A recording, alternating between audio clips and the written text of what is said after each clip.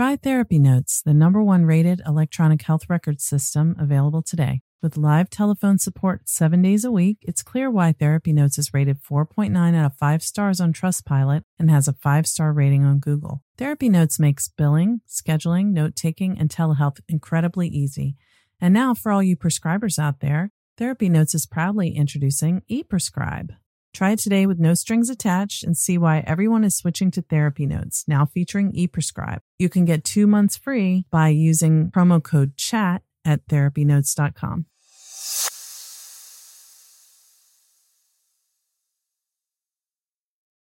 Trauma Therapist Network is a website to learn about trauma and how it shows up in our lives and to find a trauma therapist. Go to traumatherapistnetwork.com to find a trauma therapist near you today.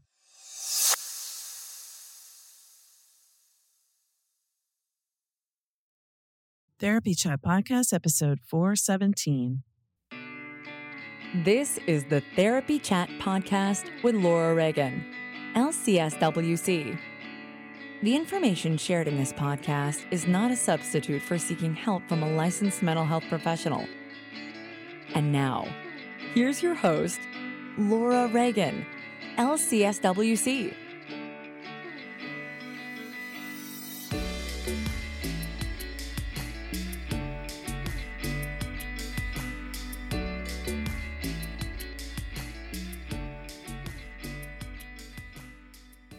Hi, welcome back to Therapy Chat.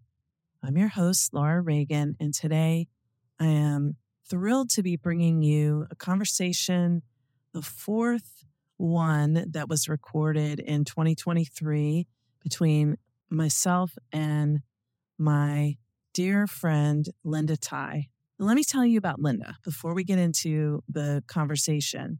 Linda Ty, LMSW, ERT 200, CLYL, describes herself as a somatic therapist and trauma therapist, a freelance educator, public speaker and storyteller, group facilitator, collaborator, infiltrator, cross-pollinator, community builder, an agent of change, a former child refugee, and a happy human being. And the joyfulness that comes from Linda's spirit is infectious and undeniable. I am so fortunate to have had another opportunity to spend time with Linda that we recorded for you for this podcast episode. And unlike the previous 3, which were focused on my grief journey, today we're talking about psychodrama structures and what that is and how it's used for healing and how Linda is working with psychodrama structures. It's so interesting, so beautiful, and I'm thrilled to be heading to San Francisco to assist Linda in facilitating one of these retreats for psychodrama structures in February 2024, which is very exciting, and I hope to have the opportunity to participate with her in the future as well. But you also can be a participant in these trainings if it's something that you're interested in. In the show notes, you'll find links to be informed in everything Linda's doing.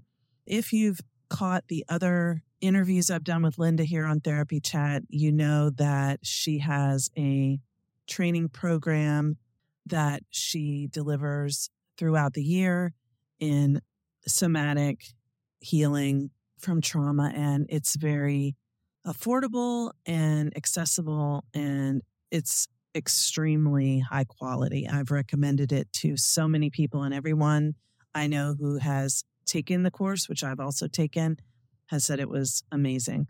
I know that she's starting one of those as we speak, possibly even today. I'm not sure if today's the first day or if it was another day this week, but it's getting going for the winter / spring 2024 right now, and she offers this continuously. So you can find all this on her website, and all the links are in the show notes. Psychodrama structures, loosely, I'll just tell you, is about healing from the effects of having a family of origin that did not meet your needs in whatever way. And so it's attachment work, and it's somatic work, and it's movement work, And there's a lot of nuance to it and a lot of ways that it can be delivered. But I cannot wait to be with Linda to witness this in person myself in February.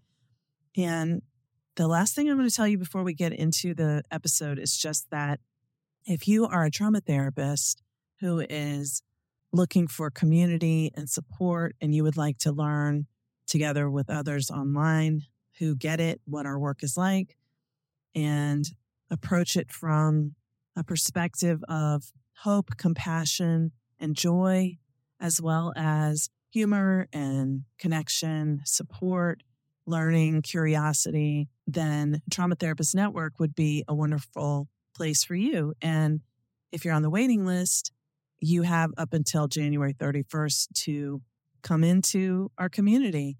I will open up registration again 2 more times this year, but right now this is only for people who are on the waiting list, and for therapists who do want to join, there's still time to get on the waiting list. If you join the waiting list before January 31st, 2024, we'll send you a registration link right away. So if you're not on the waiting list and you're a trauma therapist who wants to be part of this, you can find the link to the waiting list at go.traumatherapistnetwork.com/join. That link is also in the show notes. So let's dive into my conversation with Linda. Once again, Linda Tai, LMSW, is a friend and a wonderful healer and a beautiful soul. And I hope you will enjoy this conversation as much as I did. Hi, welcome back to Therapy Chat. I'm your host, Laura Reagan, and with me again, because I'm very fortunate, is my colleague and friend, Linda Tai. Linda, welcome back to Therapy Chat, and thank you for being with us again today. It's an absolute pleasure to be back here with you, Laura. It's my pleasure too. And I'm so excited because we've talked several times, and today we're going to cover a topic that I'm very interested in learning about. I know our audience will be too, which is psychodrama structures, which I know nearly nothing about, and you know quite a bit. So before we get into it, though, will you just tell our audience, for those who are listening for the first time, who you are, a little bit more about you and what you do? Sure. So I'm a somatic therapist, I'm a trauma therapist, and I'm also a person who's in my own recovery from addiction, from the impact of war and forced displacement upon myself and my family, and the ways in which that then impacted the ways my parents raised us. And so it's been a lifetime journey of growth, of healing. And I'd like to think that the byproduct of that is that I'm now a trauma therapist and a somatic therapist. Yeah, a beautiful outcome of that experience and what it was. Yes. But the work you're doing out in the world is so important and very needed. And I'm glad that I've only recently discovered you and your work. But so you are normally in the state of Alaska in the United States. And you want to tell people where you are right now, where you're coming from? For sure. So today I'm on the lands of the Wurundjeri people, also known as Melbourne, Australia. You might hear parrots flying overhead and calling. This is where I was raised. So I was born in Vietnam. We lived in a refugee camp for 6 months in Malaysia, Malaysia and Indonesia. And then I spent a good 30 years of my life in Australia, in Melbourne, and then did concentric circles outwards in search of home and discovered Alaska, and it just nourished a part of me that I didn't realize was so dehydrated and shriveled up inside. Growing up in the city, I always felt that there was something wrong with me, that I hadn't found the right pieces of the jigsaw puzzle of work and partner and leisure activities and home life. And yet I realized that after discovering Alaska, it was a case of the landscape needed to reflect me. And there's a tonic that wildness and wilderness and a direct and personal relationship with food, warmth, shelter, and water provided for me at a soul nourishing level that I wasn't able to access in the city. I think that's resonating with me on some kind of a cellular level because there's something about that just feels so true. And also, I know many people who have, not many, but a handful of people who personal friends of mine who moved to Alaska and found something so different there from the city where we grew up. And it was like something so needed, something about like a soul calling to a place. Yes. I found that living in the city, we're living in the cycles of consumption and maintenance, and the cycles of nature are the cycles of creation and maintenance and destruction. And that is inherent in living in the cycles of nature and the cycles of the season. So we're always feasting and always famining, and there's something that's so enlivening about it. Yeah, like following nature's real rhythms instead of, the like city life is like more, never stop, never pause. Yes. Yes. And I think about the words of Joseph Campbell, who's a comparative philosopher, and he says that I don't think that people are in search of the meaning of life. I think people are in search of the feeling of feeling alive. And so how you live is so much more important than what you do. And that's something that I've always known, because I never quite felt that I adulted very well. I didn't like what I was being taught in terms of adulting. I knew I needed to do it, but it just didn't land for me, because the how needed to include a depth of relationality with something primal, which is, food and warmth and shelter and water. And so fishing and hunting and growing our own food, and we live without running water by intention. We cut our own firewood. It's a wonderful way to live. And so that actually created the foundation for me to have the spare time and the capacity to get to know myself. And so in Alaska is where I discovered meditation and yoga, and the practices of meditation and yoga caused me to become aware of all of my addictions and compulsive behaviors, the ways in which I'd avoid and deny and deflect and minimize, and all of those defense mechanisms. And then was asked to teach meditation and yoga in addiction recovery settings, outpatient, in residential, community-based settings. And then along the way in that journey, I bought a book on the day that it came out, which is The Body Keeps the Score. And I was actually catching a plane later on that afternoon to go and travel to be with my Ashtanga yoga teachers. And so I had this intense period of reckoning. And at the time it was wonderful. Like I needed to have a come apart. And then a friend of mine said to me, hey, come and study with Bessel van der Kolk and Leisha Sky. Right. And then she's telling me about a week-long workshop that she did with them. And because I just loved the book so much. And then Courtney says, oh, and they do this psychodrama structures thing where you put your family of origin out there and everyone's like crying because it's such moving work.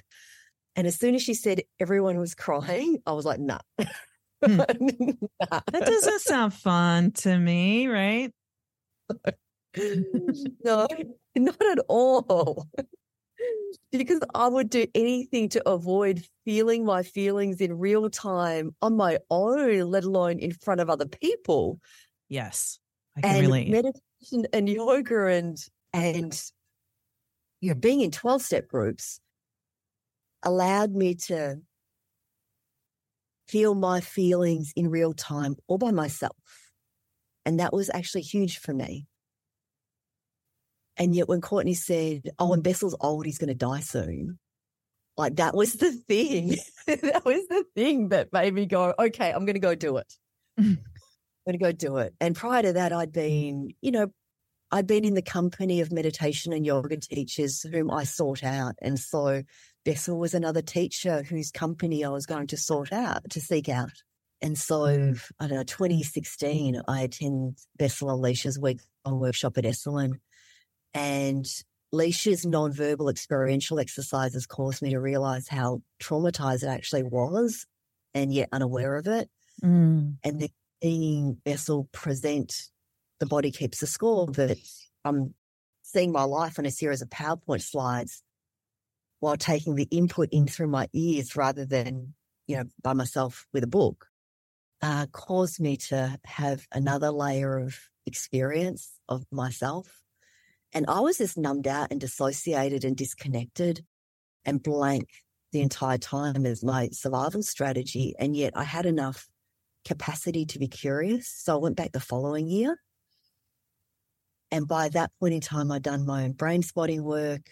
I think I started foraying into IFS. And I was able to be more present. And then the year after that, I actually got to do my own psychodrama structure of putting my family of origin out there in the space and receive the experience of having an ideal mother. And that was life-changing for me. And so this is, I think, chapter 18 of The Body Keeps the Score. And it's the whole piece about how we have these relational mental maps of the world that we haven't yet explored. And when we explore it, not as an intellectual concept, but rather in three-dimensional space, and I look around the space with people with whom I have a felt sense of relative safety, and I ask someone, could you take on the role of my real mother? And then I place my real mother exactly where she exists spatially in relationship to me, which was way out of arm's reach, like way out of arm's reach. And then I get to shape that body into taking on the shape of my mother. And then my feelings come up, right? And because my feelings were just so overwhelming, Bessel offers me a support person, a contact person who's able to offer me physical, visceral contact in the ways in which my body needs, that co-regulatory presence, so that I can then move through whatever it is that comes up with my mother being there in the space, and with whatever it is that comes up for me, because you can't do trauma without doing grief. And within a dysfunctional or under-resourced family of origin, there are two dynamics. One is homeostasis collusion, and the other one is impaired mourning. And so the task of learning how to grieve, and that it's okay to grieve, and that it's okay to feel my feelings in real time as they arise, are all interwoven as part of the substrate of this work. And it taught me the value of human touch and human contact that is absolutely necessary in order to work through the depths of what so many of us hold. And yeah. I don't mean to interrupt. Please keep going. In that particular piece of work that I did with Bessel, I got to offer my real mother an ideal support person of her very own. And as soon as that person sat next to my mother, or sat next to the person who was playing the role of my real mother, there was this visceral shift for me where I became aware of all the ways in which I had inhibited my joyous life force energy in order to take care of my mother, who at the age of 19 was living in Australia with a man to whom she's had an arranged marriage, a newborn child and a 2.5-year-old child, far from the land of her ancestors and without her elders to help guide her. And oh, wow. We all as children adapt on an energetic level in terms of what we're aware of is available and isn't available for us. And to move through the grief of what arose when the person who played the role of my mother got a support person was profound for me. And then once that moved through, I was given the opportunity to choose an ideal mother. who would have been there for me back then in the ways in which I needed. And so I looked around the space and picked someone to take on the role of the ideal mother. And for that person to hold me, to run their hands over my head and to stroke my face, and for their body to be available to my nervous system, brought up another layer of grief for what I didn't get that I'm now getting as a somatic imprint. And that's where, as the protagonist, I then got to, if I wanted to, the capacity to ask for what I needed back then. And I said things like, if you were my ideal mother back then, you would have sung to me. Right? My mother was very depressed, yeah. And I would have heard your voice. And my voice and your voice would have interacted. And so in that moment, the person playing that role started singing to me and rocking with me, and I am like blubbering, and she's offering me the missing experiences of development that I didn't get back then. And so this continues until it comes to a place of closure, meaning that I've become imprinted with what it would have been like to have experienced an ideal mother. And how I moved through the world fundamentally changed after that. I got re-imprinted with the experience of secure attachment in an hour. And I remember it was only an hour? My gosh. Yes. And, I'm feeling so raw because I've just blubbered in front of 45 people. And my friend Courtney was actually there with me. And she said, hey, let's go to the sea baths. And I said, yeah, sure. And then she said, can I hold something for you? And I said, yeah, sure. And in that moment, I went, holy schmoly. That's how people with ideal mothers move through the world. People offer them things and they just say yes. There's no barriers to receiving. There's no hyper independence. There's no, I'm fine, I can do it by myself. It was profound. I totally know what you mean with that. I totally feel what you're saying there. Yeah. I go back to my life the following week. I'm sitting there with my clinical supervisor, and normally I sit a little bit askew, and I walk into his office and I sit down direct front and center. And in that moment, I was like, holy wow, I don't have to keep skirting at the edges of life and at the edges of people's periphery in order for me to experience safety. And I had no idea I did that. Oh, yes. Yeah. And I'd been a student of Buddhism for a while at this point in time. So I knew that the difference between conditional happiness and unconditional happiness, and how there are desires, the fulfillment of which your happiness depends. And then there are desires and desiring in such a way that the fulfillment of those desires doesn't actually impact your fundamental sense of well-being and happiness in the world. And so I got that, and I was living that as an intellectual construct that I was putting into practice in my life. However, my capacity to access that as an instinctual, innate way of moving through the world was available to me. Because no matter what happens in the world, I still have this. This meaning this somatic imprint of love, safety, of being delighted in, of someone who's got me no matter what. And so after that, I decided I was going to learn how to do this stuff because it was so amazing, like amazing. And by this point in time, I'd done my brain spotting training, I'd done my IFS training, I was in sensory motor psychotherapy training, and I continued with that because of the way in which level 2 of sensory motor psychotherapy works with the developmental actions of attachment and the missing experience somatically. And yet with psychodrama structures, the way Bessel has shared it into the world. It's group participants offering the somatic experience to each other rather than me as a therapist. And I do have clients with whom I work with in individual psychotherapy where I do offer that kind of deep holding.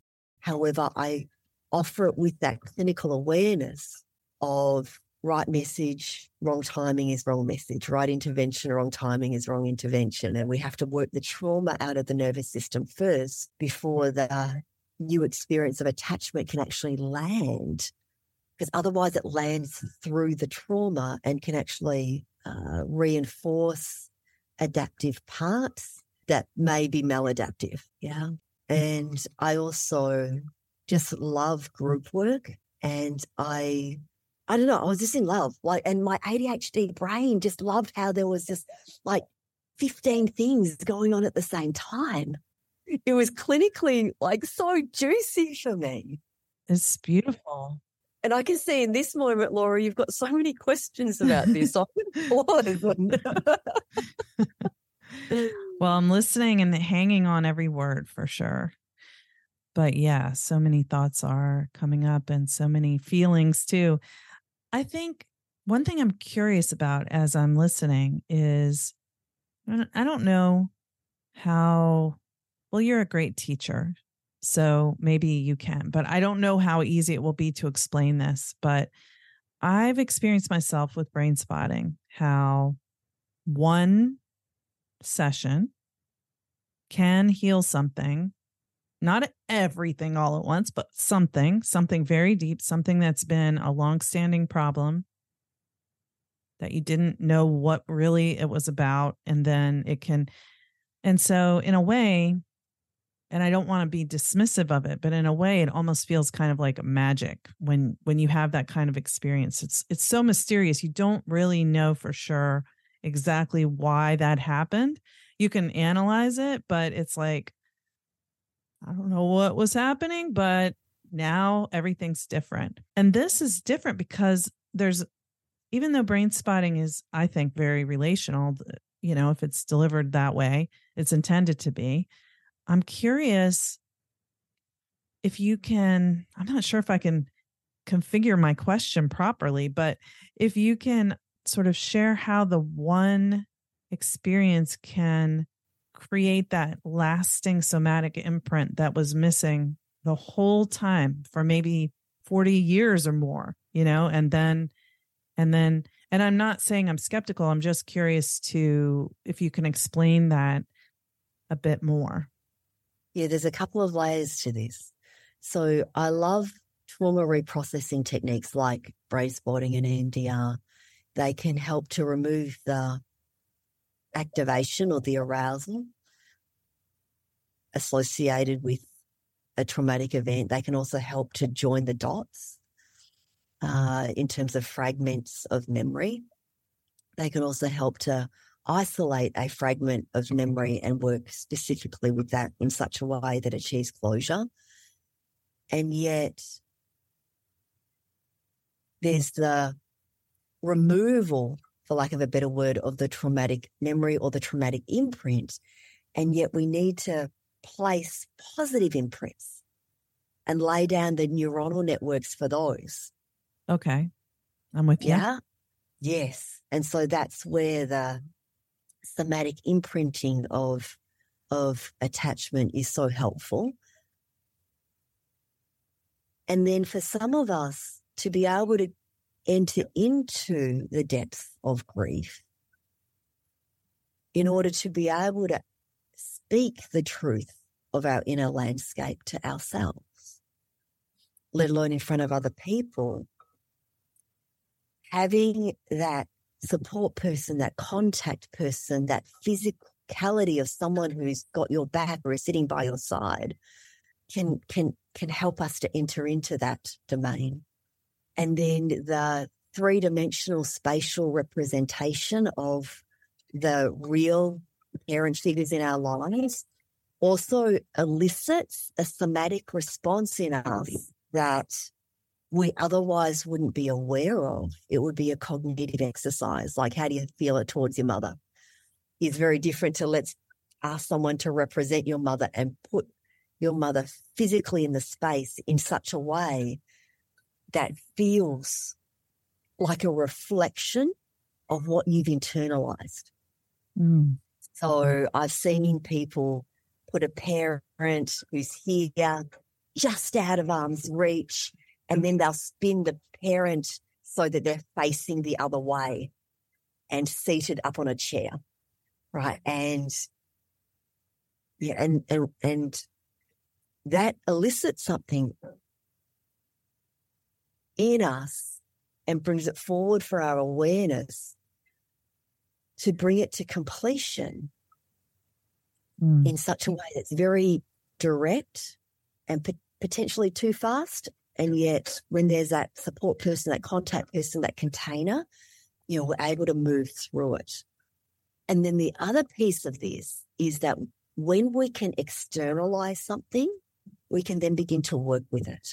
We can then begin to create distance from it if necessary, or move closer to it, or step out of the protagonist role, ask someone else to play the role of me so that I can actually walk around the space to be able to view this from another perspective or another angle.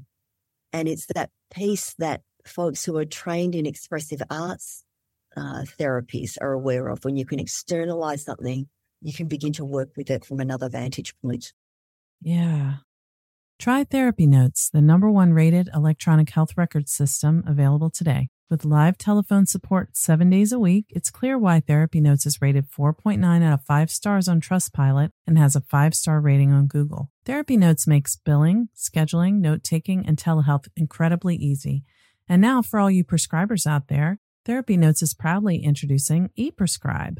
Try it today with no strings attached and see why everyone is switching to Therapy Notes, now featuring ePrescribe. You can get 2 months free by using promo code CHAT at therapynotes.com.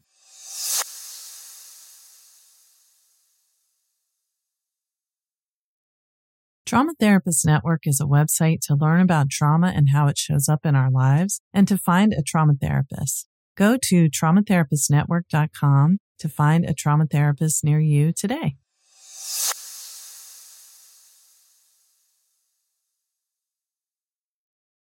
That all feels right when you talk about it. Thank you for taking the time to explain that part.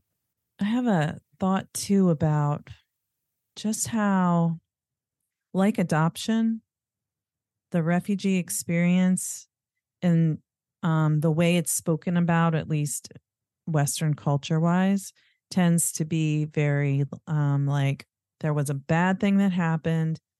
People were rescued. And then they all lived happily ever after because they were safe, and that's behind them. And again, like with adoption, it's so hard to be able to name, and adoption is just an example, any early attachment loss, being able to name, I feel this way, or I needed this and I didn't get it, and how that is in the body, or the felt sense experience back then of the terror and the horror and the powerlessness and the things that go along with those types of experiences. We can't name it because it's pre-verbal and somatically held often, and so early we don't have often a cognitive memory of it. I don't know. There's just something about the way that these experiences, these methods allow one to connect to what's in there that we don't know and then work with it. There's so much richness in the human experience, and the layers of ambiguous grief, the layers of I didn't get something, and the not getting of that experience has left a pervasive emptiness on my inner landscape, and it's unnameable. It's the grief of neglect. It's the grief of misattunement. It's the not knowing what I don't know. It's the not talking about the things that you don't want to talk about so that I don't have to know what it is that you don't want to speak about. And that's where I find great power in bringing people together who have similar lived experiences. So I know that TN Dayton does a lot of work with adult children of alcoholics, and there are other groups that come together, and I love working with groups where it's a mixed bag of everyone. And I also really appreciate creating a space for adult children, refugees and immigrants, as well as former child, teen, adult refugees and immigrants to come together and to be a container for the grief that's specific to us, and to also reshape what it is that I learned from Bessel to make it more applicable for people who've experienced displacement. So specifically, I remember one structure where the person brought their real mother into the space, and then instead of giving their mother an ideal support person, which is very Eurocentric and the hyper-focus on the individual, we actually gave the person who played the role of the real mother a person who represented an ideal society. Wow. Yeah. And the shift in terms of not just the grief, but also the possibilities that opened up for the protagonist as a result of experiencing her real mother, experiencing an ideal society that would have welcomed her, that would have given her the space to move through the grief, that would have given her culturally appropriate supports for adjusting to life in a new country, an ideal society that wasn't burning crosses on the front lawn. And this piece about the realm of possibility that opens up is what we're actually talking about when we're doing psychodrama structures. Yes, there's the re-imprinting of a secure attachment template, and there's a world of possibilities that opens up for you as the individual when you see your parents being taken care of in the ways in which they needed help back then, because that's the beginnings of the inverted parent-child relationship. It's the beginnings of parentification and adultification for those of us that are raised in under-resourced families, which then gets labeled as dysfunctional families.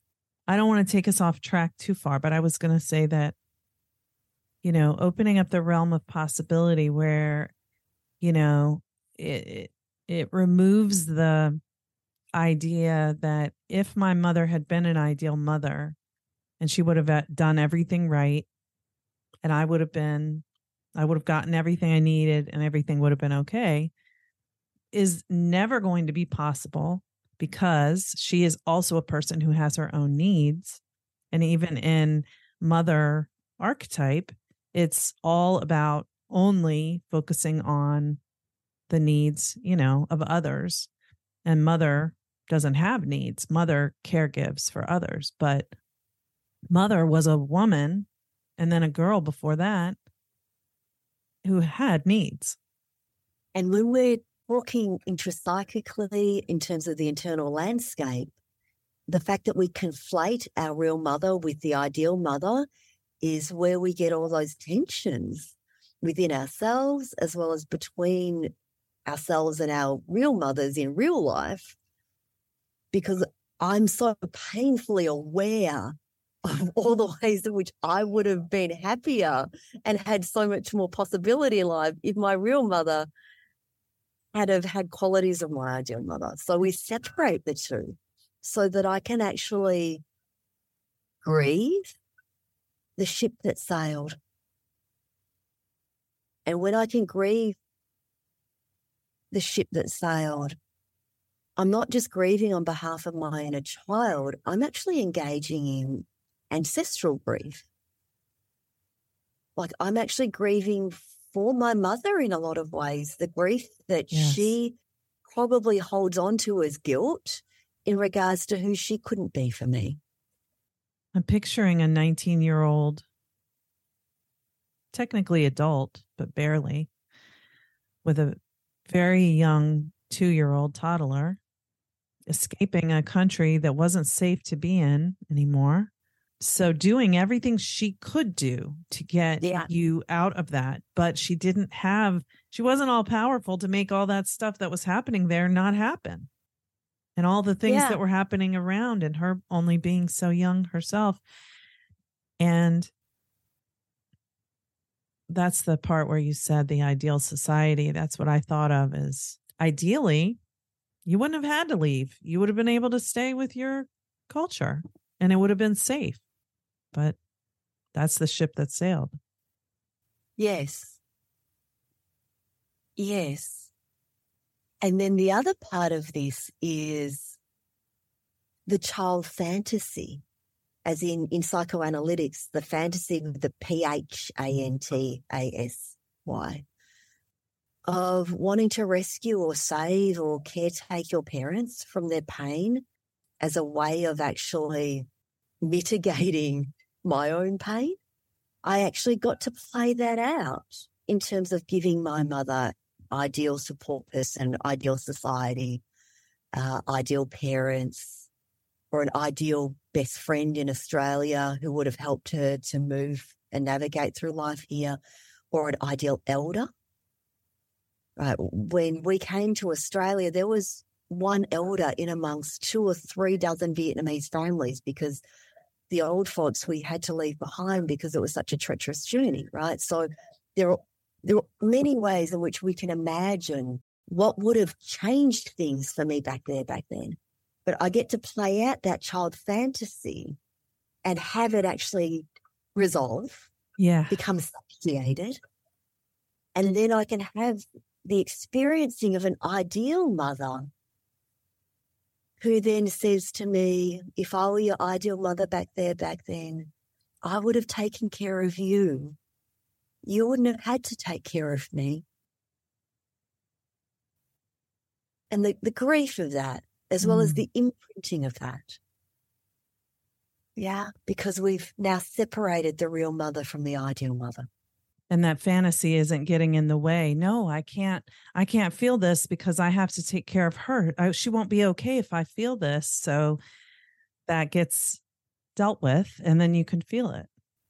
Yes. And then in my real life, for me, right, I'm not saying this works out for everyone, but for me, what happened was, now that those two got separated, the real mother and the ideal mother, I got to play out my child fantasy.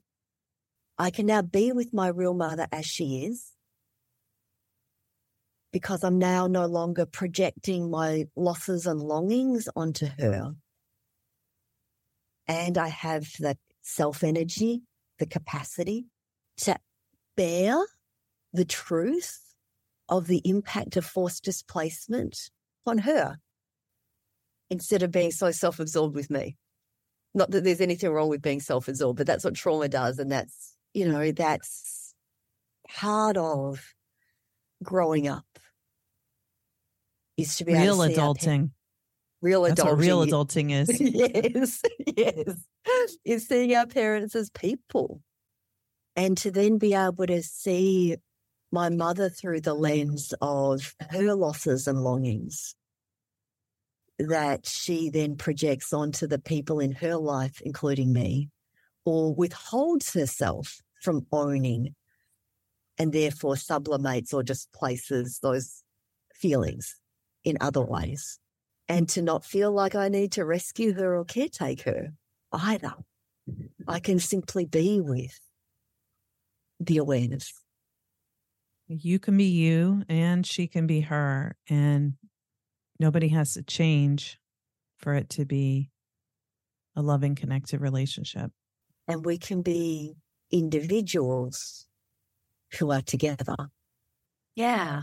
And then in terms of within the gender binary, right, doing work with my real father within a psychodrama structure allowed me once again to separate the real from the ideal and to also recognize on a deeper level the ways in which I had tried so hard to shape all of my intimate partners into taking on the role of the ideal father I never got to have, while at the same time setting them up for failure. Well, there was no way they were going to be able to fulfill that, right? No, no. So then I would get to be angry with them and lash out at them in ways that I wasn't able to with my real father, right? So resonant. It is. It's so resonant. And yet within other people's structures, I had the experience with one person where they decided they wanted 4 mothers, 4 ideal mothers, and each mother represented a certain quality they didn't get from their real mother. And it was just so refreshing to break out of the heteronormative binary, not just gender, but also the constructs that we hold around a family. And as a participant in that person's work, it was like, oh, as an ideal mother figure, I just need to hold this one aspect. How refreshing. I don't have to do it all and be everything. Yeah. There's something really, really poignant in just that breaking up that dichotomous, one's good, one's bad, one's a victim, one's a perpetrator, because obviously that isn't how humans and relationships really are, but we get so stuck in that. And I think a lot of times trauma really makes us see things in a very black and white way, or be stuck in a black and white way of looking at a situation instead of opening up a perspective that's a lot more inconvenient, but it's what's real. It's like, yep, they did this that was bad or mean or hurtful, and they did this that was beautiful and loving and wonderful. So which is it? Are they bad or are they good? It's like they're human. Very much so. I've also seen structures as well as led structures where we bring in parts of self, and you could actually have 2 people play the role of the real mother, because for some people, and I've just got objects here to show, it's like sometimes my mother's like this, and then sometimes she's like this. Right, so we might actually get the personality flipped. Yeah, so that the protagonist can have the experience and the awareness of all the ways and grief over all the ways in which one had to adapt oneself to be able to function with someone who was like this in the morning and then like this in the evening. I'm thinking how helpful that would be with anyone whose parent was really fragmented from traumatization, that, the different ways of relating based on which part was the most forward at that time, being able to just work with all of it. Yeah, we're dad. Yes. Or dad, when he's drinking and he's the rageaholic alcoholic, and then dad at, the rest of the time. Yeah. We can also bring in people as protective parts. So we can externalize your addict. We can externalize your shopaholic. We can externalize the workaholic. And so there's other fun things that we can do that can allow insight. And yet what I believe is so powerful about this is the somatization of the capacity to grieve, as well as the somatization of the attachment template. And then on another clinical piece, because I've witnessed Bessel van der Kolk and Dick Schwartz disagree around self-energy. Dick Schwartz says, no, self-energy is something we always have, and, we work to access it. And Bessel says, yeah, but for many of my clients, they do not have capacity for self-energy. Like, it's just not there. and they have self-like parts, and it can be very, so I was struggling to find the word. It can add another layer of self-deprecation to become aware of self-energy and not be able to access it.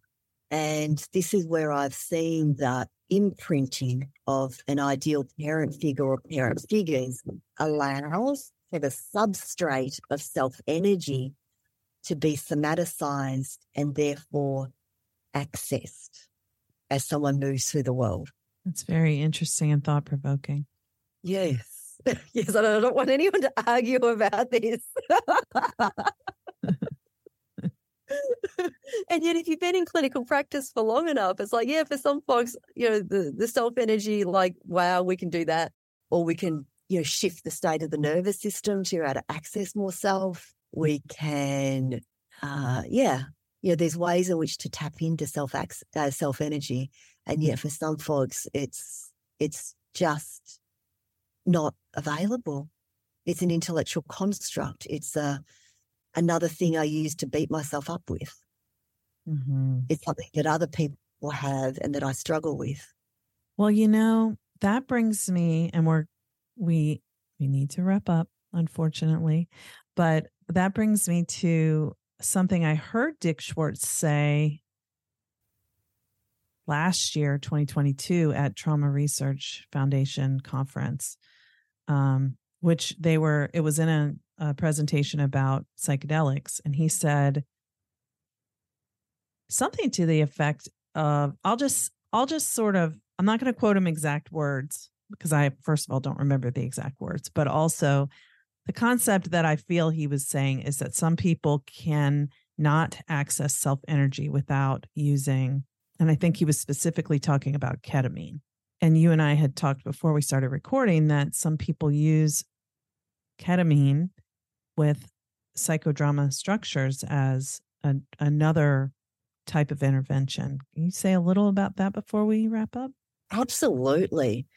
So there is the use of ketamine for folks who experience severe depressive symptoms, and it becomes a replacement for the medications that they've tried and just haven't worked in terms of debilitating depression. Yeah.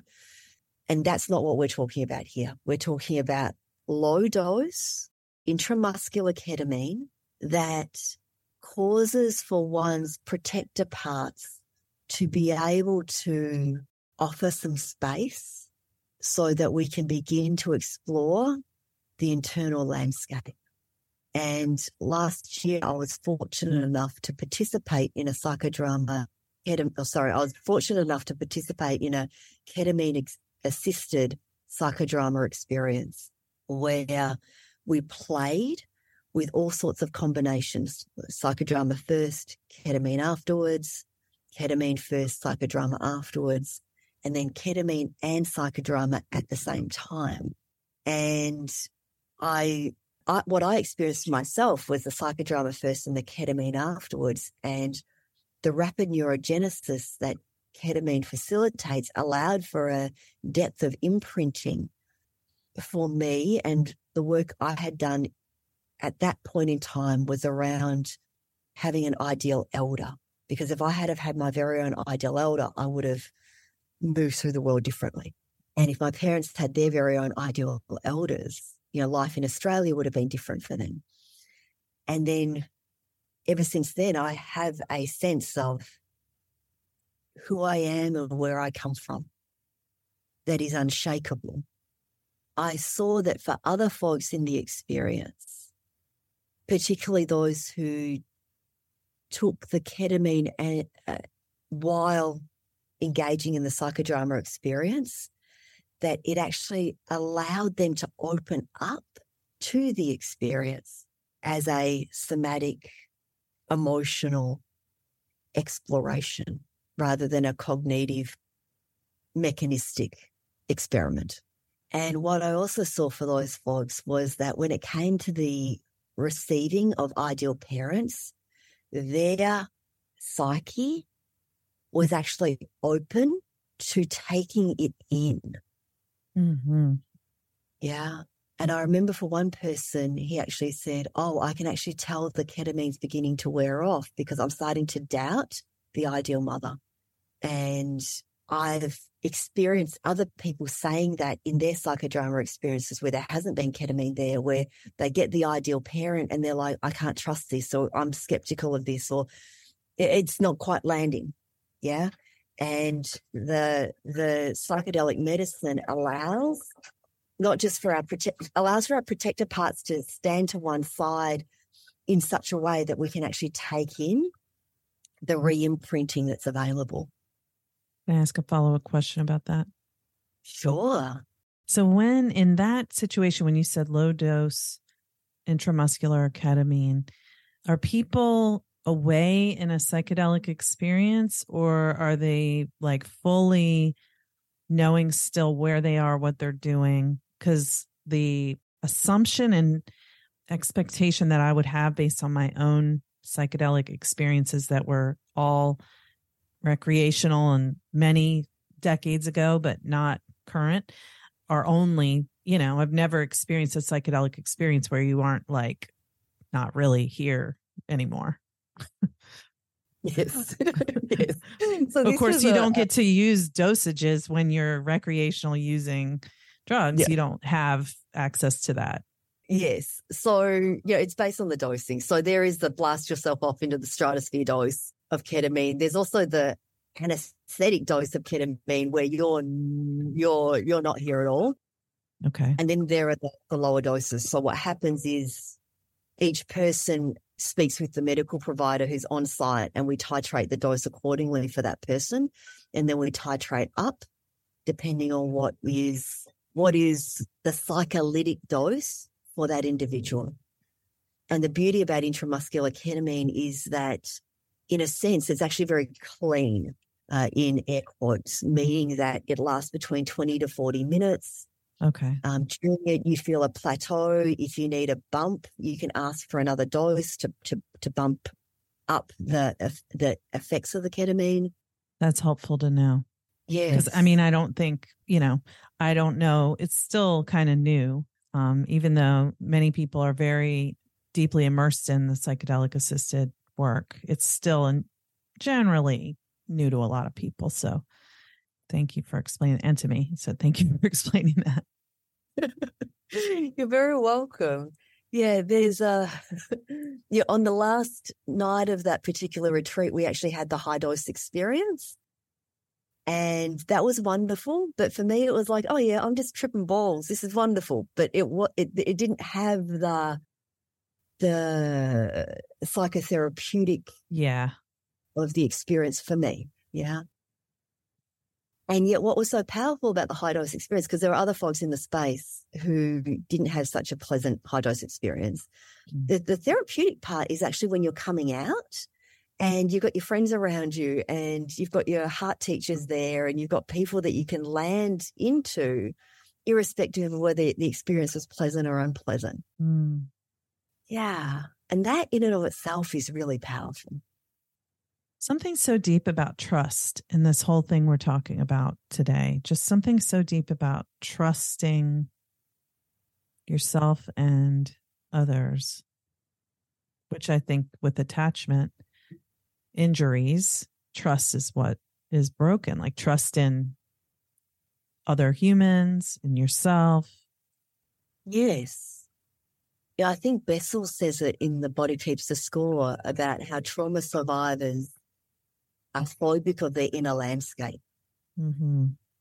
Yeah. And so to recognize that the intrapsychic corollary of secure attachment or insecure attachment is that I am avoidant with parts of myself. I am anxious towards parts of myself. I am in a push-pull with parts of myself. And yet I have these adaptive parts that move through the world as if I am securely attached to myself, despite my childhood. And yet the closer people get to me, the more my own internal conflicts start to express relationally. And so to go back to the map that was imprinted upon us and to change that map is incredibly powerful. Linda, I'm so grateful to you for sharing your immense wisdom and so much of what you've learned and the way that you're able to describe it all and synthesize it all so clearly, making really complex things sound simple and understandable.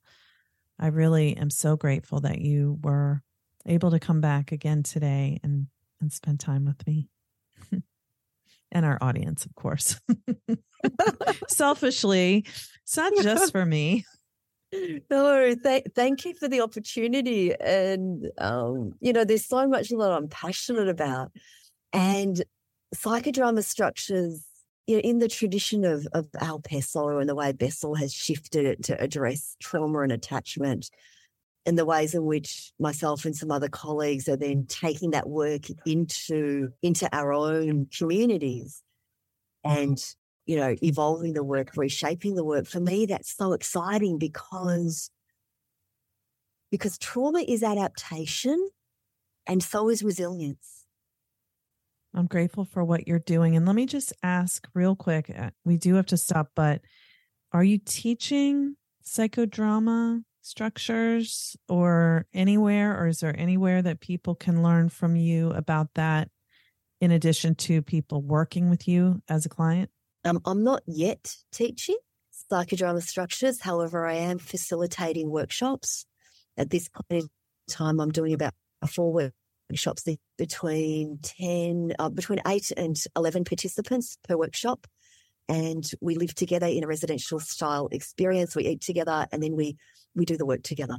And I typically have folks who bring their friends or bring the people in their life so that there's an element of container that's already there rather than 10 random people who don't know each other turning up. If you'll come with someone or if 5 of the folks are people who already know each other and are committed to this, to the self-work, then there's a container that's already there in such a way that we can build upon that. Mm-hmm. Yes. And then when other people step into it, there's that sense of, there's a trust that's already there. And so folks can contact me via my website, www.linda-tai.com, and send in an inquiry form to be placed on a wait list for the next time that I offer this. And if folks could ask or stipulate whether they would prefer a BIPOC only space, that would be really helpful because I do have folks who come because they would prefer a BIPOC only space. Mm-hmm. Yeah. Then we can see what we can make happen. I already know who I'm going to bring.